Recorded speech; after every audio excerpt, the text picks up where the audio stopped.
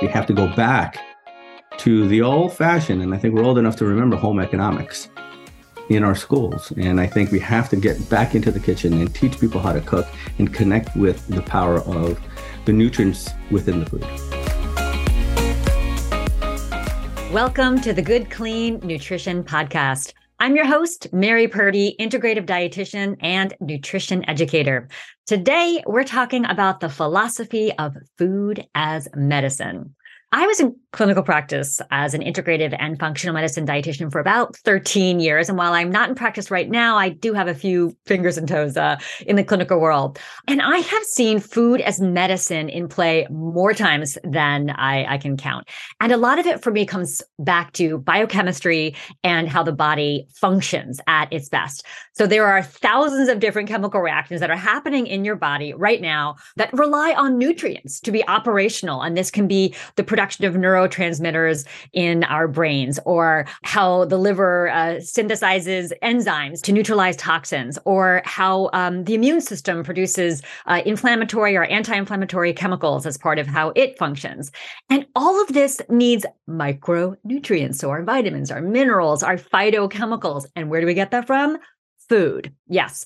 And one of the inspirations for me personally for becoming a dietitian nutritionist was when my father was in the hospital with a serious bacterial infection back in 2005. And it had caused his organs to basically shut down. And part of his skin was becoming necrotic. And eventually this led to a bilateral amputation below the knees. And he had lost a ton of weight. And the emphasis at the hospital was all about calories, calories, calories, how to get as many calories in as much as possible so that he could gain weight, even if this was something like, a Big Mac. And I understand this. It is important to get calories when someone has experienced extreme weight loss. However, I kept on thinking that maybe it was the type of calories that also had to be important, since 15 grams of fat from something like French fries, say, was going to behave and be received differently by the body than, let's say, 15 grams of fat from an avocado or walnuts, especially when the body was fairly inflamed and in great need of healing. And I started bringing in small snacks of little avocado and pieces and walnuts, and gradually he got better. But what happened to me was that it really set me on this better path to try to understand how food can, in fact, not just help with healing, but can prevent and address, and perhaps in some cases even reverse chronic diseases and truly be a form of medicine. So today, I'm very excited that we are joined by Chef Robert E. Graham, a Harvard-trained researcher, practicing physician, food activist, and chef. He's better known as Dr. Rob the Chef and is one of less than 50 Dr. Chefs worldwide. Dr. Rob has been an advocate for food as medicine from the get-go and has always felt traditional medicine needed to be incorporating a more food-focused, holistic approach to help patients improve their health. Together with his wife, Julie Graham, they founded Fresh Medicine and Fresh Med U. Fresh Medicine is an integrative health and wellness center located in New York City, where food for health and healing is prescribed to patients, helping them to improve their health, get off their prescription medications, and live happier, more fulfilling lives. So welcome, Dr. Rob the Chef. Well, thank you, Mary, so much for that wonderful introduction. And I love the real life example of how food has impacted not only your professional career, but also your personal life. And I think that's how most of us got into this game. So true. And I would actually love to hear more about your background. How did you come to be in this space? What was your inspiration? I feel that most physicians are called to the practice of medicine.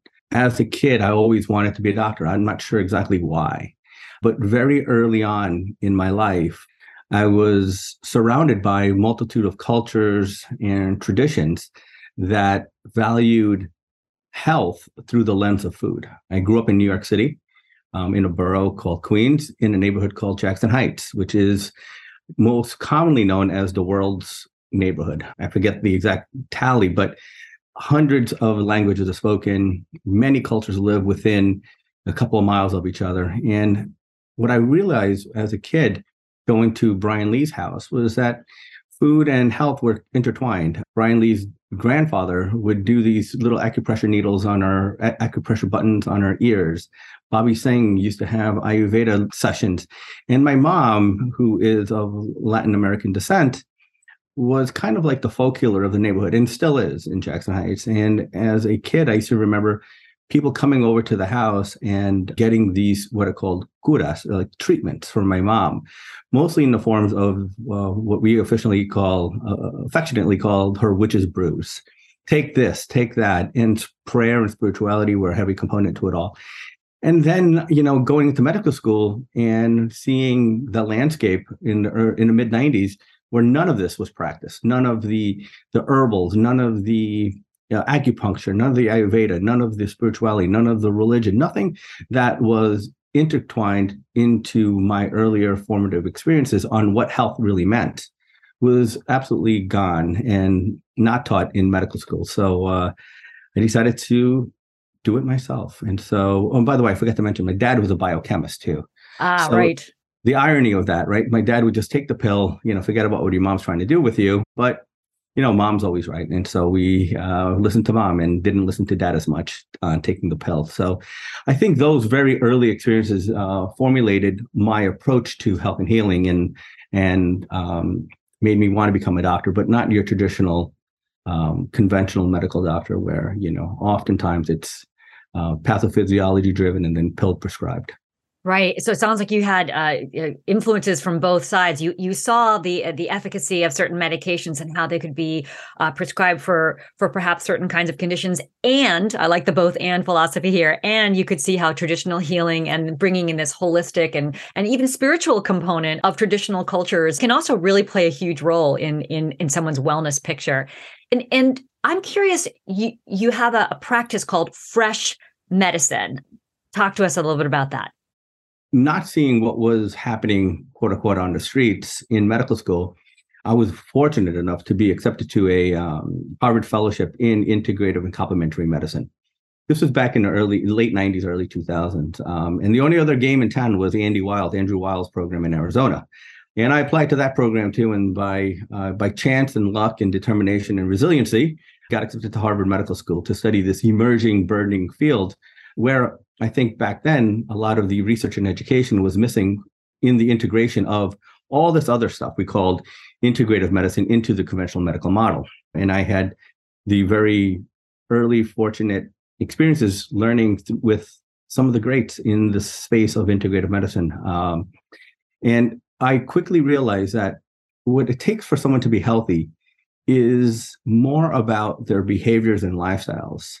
And my wife, Julie, who is what I call like the health guru, she's a positive psychology practitioner. She's a yoga teacher, meditation teacher. She's training as a health coach through the lens of integrative nutrition, aromatherapy, and just overall awesome woman. Combining her knowledge and then my science background in nutrition and medicine, I realized that what was missing from healthcare was these very simple questions that most alternative or traditional healers ask. What are you eating? How do you relax? How do you exercise? How do you sleep? And how do you find happiness? And so we, after a bottle of wine on Valentine's Day in 2000 and something, we decided to change the word fresh into an acronym. The acronym stands for what we call our 5 pillars or 5 ingredients in your recipe to health. Mm-hmm. Food, relaxation, exercise, sleep, and happiness. And we have found in our clinical practice that if we address those 5 important things right from the get-go, medicine is of less of no need. I couldn't agree more. I mean, the idea that we wouldn't incorporate the way that we live our lives into how we think about healthcare is almost like a foreign concept to me, that doctors, that other healthcare practitioners wouldn't be asking, how's your sleep? How's your stress? What's your social connection like? What's your, how are you spiritually grounded? All of that seems so important. And of course, we're here to talk about food. So I'm curious because this idea of food as medicine or food is medicine, there are a couple different schools of thought here. Mm-hmm. What is your definition of this? What kind of description would you give this approach, this food as medicine approach? Yeah, so I like to say that food as medicine has been a movement around for roughly 2,500 years with the father of medicine, Hippocrates, said, let food be thy medicine. But I believe looking at food as medicine, as a true clinical intervention will be, in my opinion, the thing that's been missing and the most important thing missing in our healthcare delivery model, giving patients the tools, but more importantly, in this space, the medicine via a prescription, like a medically tailored meal or a produce prescription or produce groceries. So the food as medicine movement has been around for, like I said, for 2,500. But the food as medicine movement is starting to evolve. I just want to go back a second because it's important to understand that the way healthcare is delivered is through an evidence-based lens. And we have enough data to show that bad food equals bad health. But as surprisingly as this may sound to all of us here today, that there's been very little studies, right, to show that if you give people good food, they actually get healthier. And so despite the obvious contrary opinion that bad food, bad health, good food, good health has still yet to be fully evidence-based studied. And I think this is what a lot of the work that I've been involved in the last 15 years of my career on trying to put the evidence out in front of this, what I call food as medicine intervention. Yeah. And you know what's interesting too is that I think we've come to think of this idea of food as medicine, but like you just said, food is also the thing that gives us vibrant health and that maintains that health. And so I think we've come to view this way of looking at health through a disease lens. So we're looking at health like, oh, well, how do I cure this disease? How do I prevent this disease? How do I make sure that, we address this disease, manage this disease, as opposed to how do we embody health from all of these things that you're talking about, a rich, nutrient-dense diet, sleep, exercise, connection, happiness, as you mentioned. And we've really lost our way in the healthcare model that's so focused through looking at health through a disease lens, or that health is the absence of disease as opposed to health is this positive vitality. Yeah, and most people in medicine, right? And I think I would say that in your training as well, it's always based upon a pathophysiology model, right? The origins of disease. How do diseases happen, right? But I think if you really look at what we try to do is try to honor the movement called salutogenesis, the birth and origins of health. And it's been it is a complete reversal of the educational model, right? Because the way we look at it as physicians, just let's start with the clinical encounter, right? What's the first thing they ask you? What's your problem? What's your chief complaint, right? And then you develop a problem list, right? And then it's just such a negative term. And it's always based upon, all right, and ICD-10 codes, right? You have to code for a disease to be billable. So it's a completely intentionally broken system driven by origins of disease, pathophysiology, and very little to no attention to salutogenesis, the origins of health. And that's what I really tried. The reason why we call it fresh is also it's kind of a play on words. We need a fresh start in healthcare. Yes. Right. We just have to look at healthcare through the lens of what makes people and communities thrive. Right? And I've been fortunate enough to be married to my wife for a long time, but also learn from her that this field of positive psychology, right, is I think the magic sauce in this whole thing. What makes you and communities you live within thrive? Because we've all been there. We've all taken care of patients who have diagnosed with some sort of terminal or a disease like cancer. And someone will make it their life mission to be a rally for people with cancer and be the voice for them. But some people just retreat to that illness model and become a victim of their disease as well. And so what makes that person who has breast cancer thrive within the cancer diagnosis or just become the diagnosis? And I always find that fascinating, right? And that's really the mindset and behavior change. And a little bit about what you were saying before, being healthy, most people know what to do, right? But it's the behavior change that is the challenging. And that's where we all, I could imagine, as we sit in front of patients, right, as physicians and dietitians, is, yeah, we can give them a medically tailored meal, but they're going to revert back to their mean if you don't change their behavior. And that's what we try to do both in the clinic and also online through our school. You talked about positive psychology, behavior change. And I am really shocked by this statistic that you are one of 50 doctor chefs in the world. Is that even possible? Why is that? Why are we not including food as medicine as part of healthcare and discussions with patients? Obviously, as a dietitian, I that's what I did and do. But why in the healthcare model are we not talking about food as medicine, or have we not been talking about it? Well, as a reformed academic, there's no room in the curriculum, number one. Number two, there's not enough people to teach this space. And I also would argue that, traditional RD schooling is also not the most salutogenic in nature, right? And so the two of us, and then the third part of what I want to say about that is that we rarely communicate with each other. Our clinic, when we were at Lenox Hill Hospital, where I did a lot of my training, we brought dietitian into the clinic because, again, that is a huge lack of coordination of care. So you have a chronic disease that is covered by your insurance, send them to a registered dietitian. That only happens maybe about 30% of the time. So there's a lot of that lack of communication. And to your first point about being a chef and everything else like that, I think people don't eat nutrition. People eat food. And I think the only people that truly understand how to make it, how to source it, and how to cook it, and how to make it delicious are chefs. No matter what I try to do as a physician to tell people to eat healthier, and as you as a dietitian do as well, it's that real life hands-on experience that has to happen in the kitchen for us to really connect to the importance of food is medicine or as medicine. It won't happen in the clinic. I really don't believe it will ever happen in the clinic. And I think we have to go back to the old fashioned, and I think we're old enough to remember home economics in our schools. And I think we have to get back into the kitchen and teach people how to cook and connect with the power of the nutrients within the food.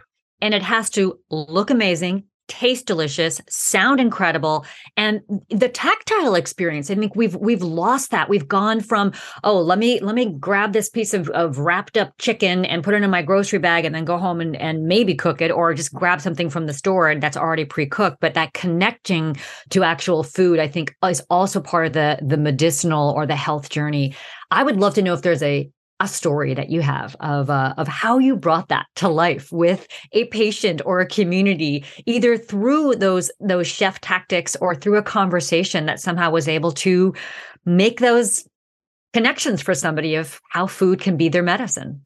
Well, I have a bunch of examples, but I think a better example is we started this practice, fresh medicine, with one simple concept: put food first.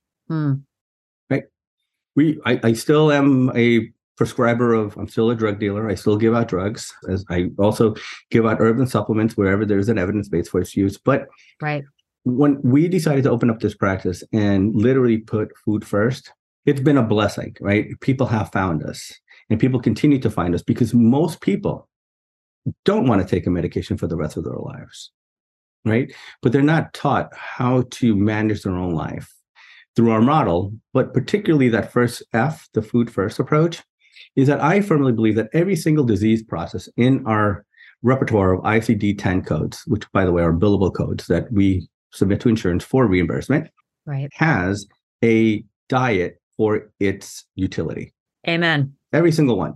And if you look at every single algorithm developed by every single society, the society is the Society of Clinical Endocrinology, the Society of Gastroenterology, the Society of Cardiology, they always say, do not initiate medications until you have offered 6 weeks of therapeutic lifestyle changes to your patient.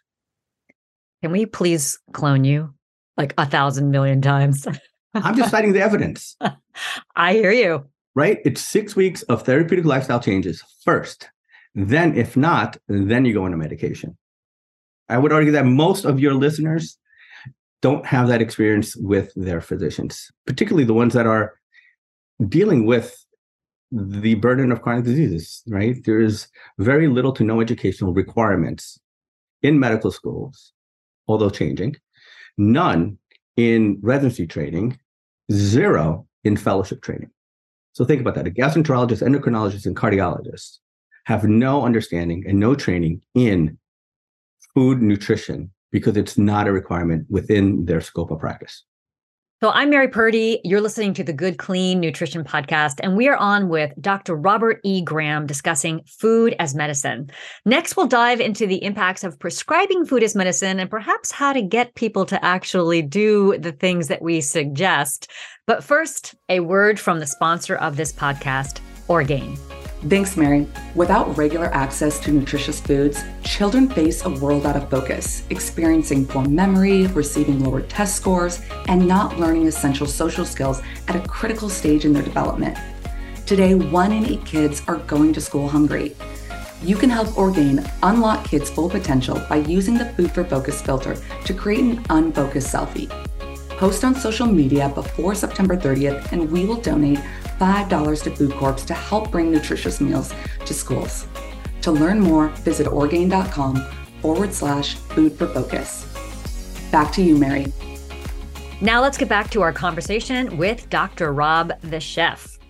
So, Dr. Rob, food is medicine. We've been talking a bit about for being good for prevention, for helping people to just stay healthy, being part of the healthcare model. And when it comes to actually working with patients who have illnesses, maybe even significant illnesses, aside from just the chronic diseases that we see on a regular basis that people can live with, but don't necessarily thrive with, as you say, what kind of lifestyle and food interventions might you be putting into practice with your patients who are really struggling? Through the lens of integrative medicine, which I think it's important to kind of define what integrative medicine is. Yeah, right? please. So integrative medicine is the evidence-based field of what I call good medicine. It integrates both the conventional and non-conventional therapies wherever there is evidence for its utility. So when I hear integrative medicine, there's no, science and no evidence. Number one, the definition is that it is evidence-based, right? And it's part of the reason why I went to Harvard Medical School, right? Because I wanted to understand research. And I had the great fortune of studying clinical nutrition with Walter Willett, one of the greats as a professor of medicine and of nutrition at the Harvard School of Public Health. What has been intentionally confusing to people when it comes to food is that contrary dietary theories work if short-term weight loss is the outcome of interest. So you can put a vegan on a 6-week diet and they're going to lose weight. You're going to put someone on a keto diet and within 6 weeks, they're going to lose weight. So how can that happen, right? When you have the complete opposite of a vegan and a keto losing weight over the course of 6 weeks. That is the only science that can happen in. And I really want to understand the evidence-based nature of how evidence is built, why we look at certain studies. And unfortunately, what happens in today's society, people are intentionally confused by the research and media and how we spin it. One day butter is bad, one day butter is good. One day grain is bad, one day grain is good. And I think people really need a simple message. And when it comes to, I'll like at the end of this, I like to give the audience my own prescription. Please. Our prescription when it comes to food is eat more plants. Mm-hmm. That's it.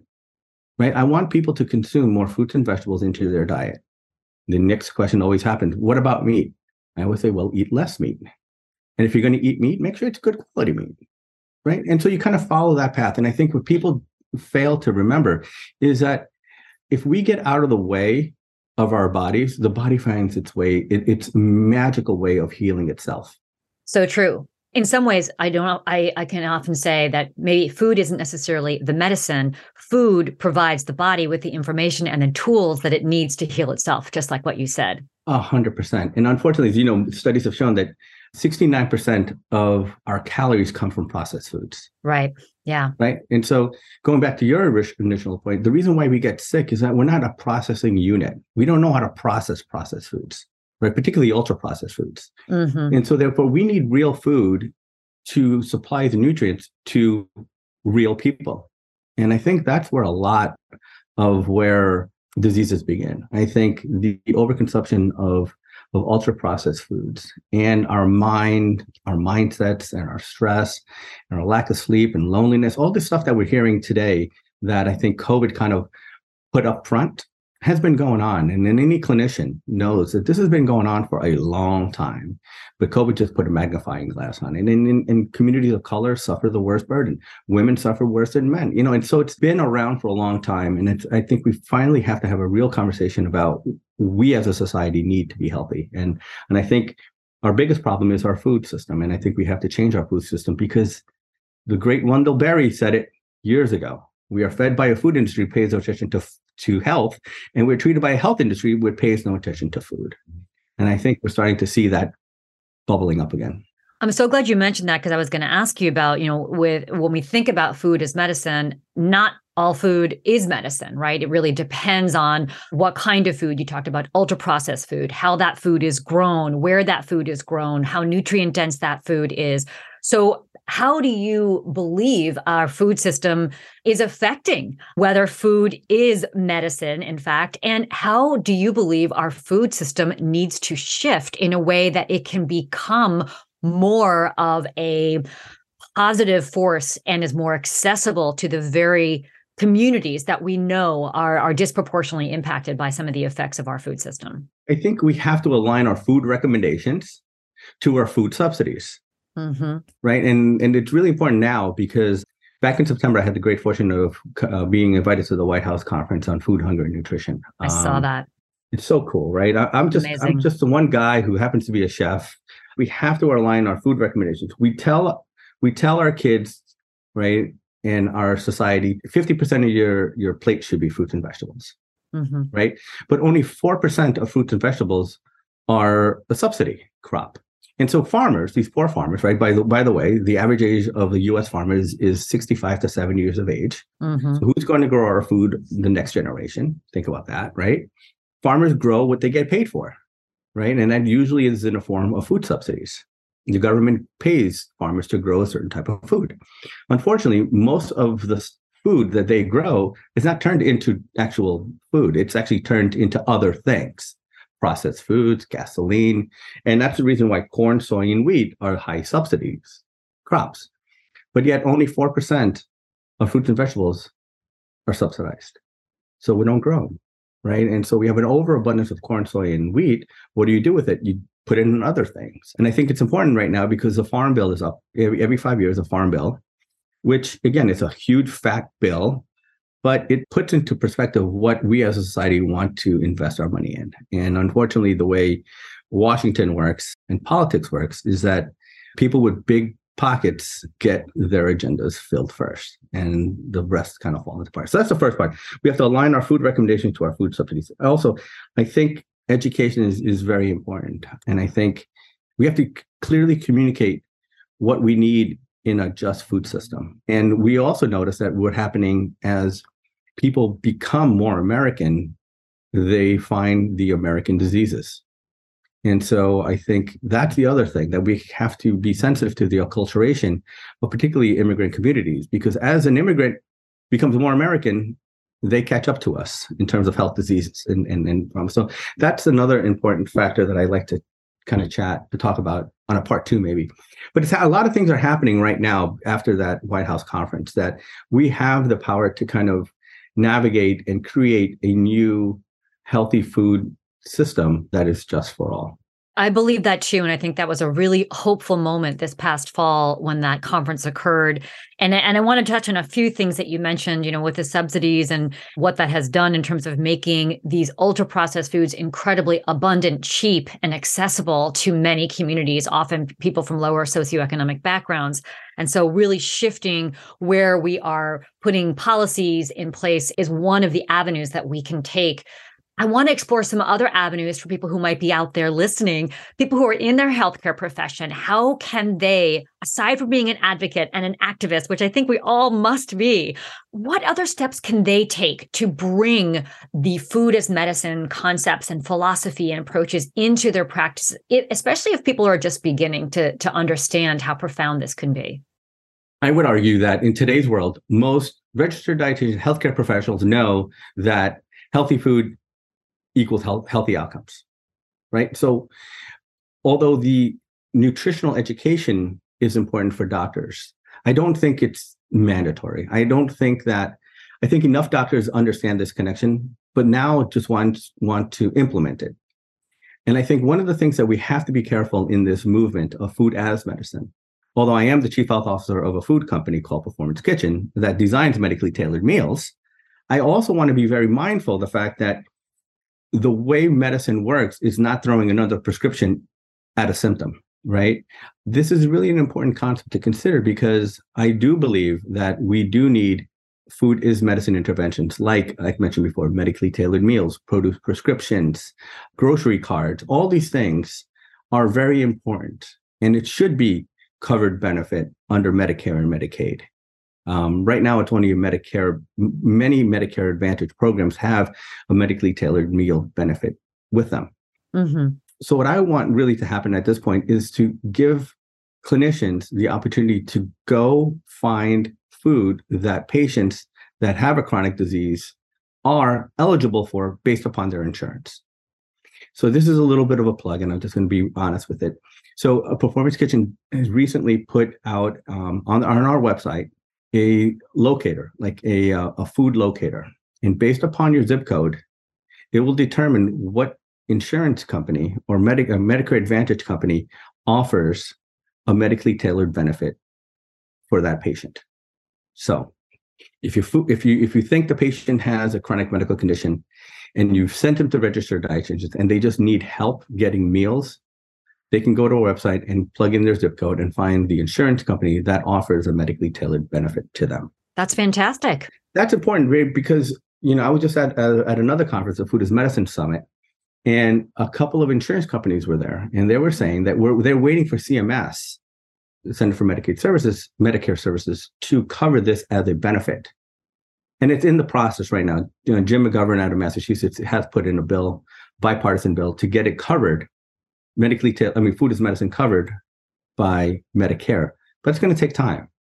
But today, 71% of Medicare Advantage companies have a medically tailored meal benefit on the books. All they have to do is tell their patients to use it. Equally important, the doctors have to understand that this is a covered benefit for many of their patients, and they just have to show them the way how to get this benefit. So to your listeners out there, if you do have a Medicare Advantage program, call them and ask them if they have a medical tailored meal benefit on their books. And I guarantee you, more than 60% of them do. Excellent. That's terrific advice, because I think a lot of people don't know about that and are not taking advantage of it. For the consumer that might be listening out there that is interested in these concepts of food as medicine, you mentioned a prescription that you might be able to share with us at the end of this episode. What might that be, and how might someone begin to put it into play? One of the things is that I'm in New York and people come to see us, right? But we need to scale this. And that's why actually right before COVID, we started working with a grocery store company, a grocery store chain here in New York, to be their kind of traveling chief wellness officer. And that's what led to the development of Fresh Med-U. And so Fresh Med-U is basically 800 pages of content, including PowerPoints, videos, everything else online. And we have a free course for the general public, but we have also buy-ups, right?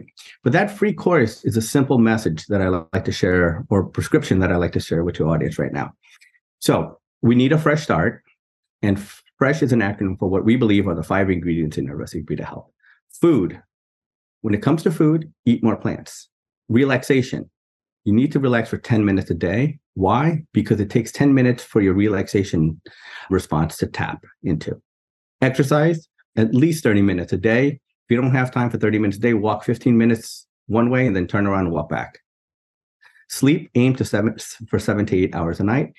And when it comes to happiness, other people matter. Those are the 3 most important words in the field of positive psychology. It's not the money, not the fame, but it's the people and the community you surround yourself with. And I'd like to close with my kind of motto. When it comes to our health, it starts with food. But in the end, what we truly want in life is to be happy. And so I'm happy to share that with all of you. So that's my prescription. I think that is a fantastic way to approach life in general. And happy, being happy can serve our health. And there's so many different avenues to get there. Whatever it is for each individual can be modified to fit their diet or their life and their way of living. So where can people find you? I have a feeling that you've probably inspired a lot of folks to think differently about the way that we approach healthcare and living healthfully. Where can they go to get more information about who you are and what you do? Yeah, so our website is FreshMed NYC. You can Google Fresh Medicine. Within our website, we have this online school where I really urge everyone to take the free course. I think we dissect those 5 pillars a little deeper. In totality, it's only 20 minutes, but I think those 20 minutes will give you enough of an idea of how simple really changing your life is. And again, it's about promoting behavior change. On socials, we're FreshMed NYC. If you're in New York, come by and say hello. We're in Midtown Manhattan. All right. I'll take you up on that offer since my parents still live in New York City. So I might do that. For sure. Well, thank you so much, Dr. Graham, Dr. Rob, the chef. It's been such a pleasure speaking with you. And I hope that many physicians and other healthcare practitioners will listen to what you have said, the experiences that you've shared, and will find inspiration in including these kinds of concepts into their own practices. Awesome. Thank you so much for your time.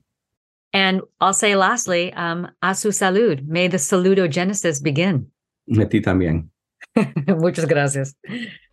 Thanks for tuning in to this episode of the Good Clean Nutrition Podcast. If you like the podcast, we would really appreciate it if you would give it a 5-star rating or a review on your favorite podcast platform like Apple Podcasts or Spotify, or give it a thumbs up if you are watching it on YouTube right now. Thanks so much for tuning in, and we will see you again next time.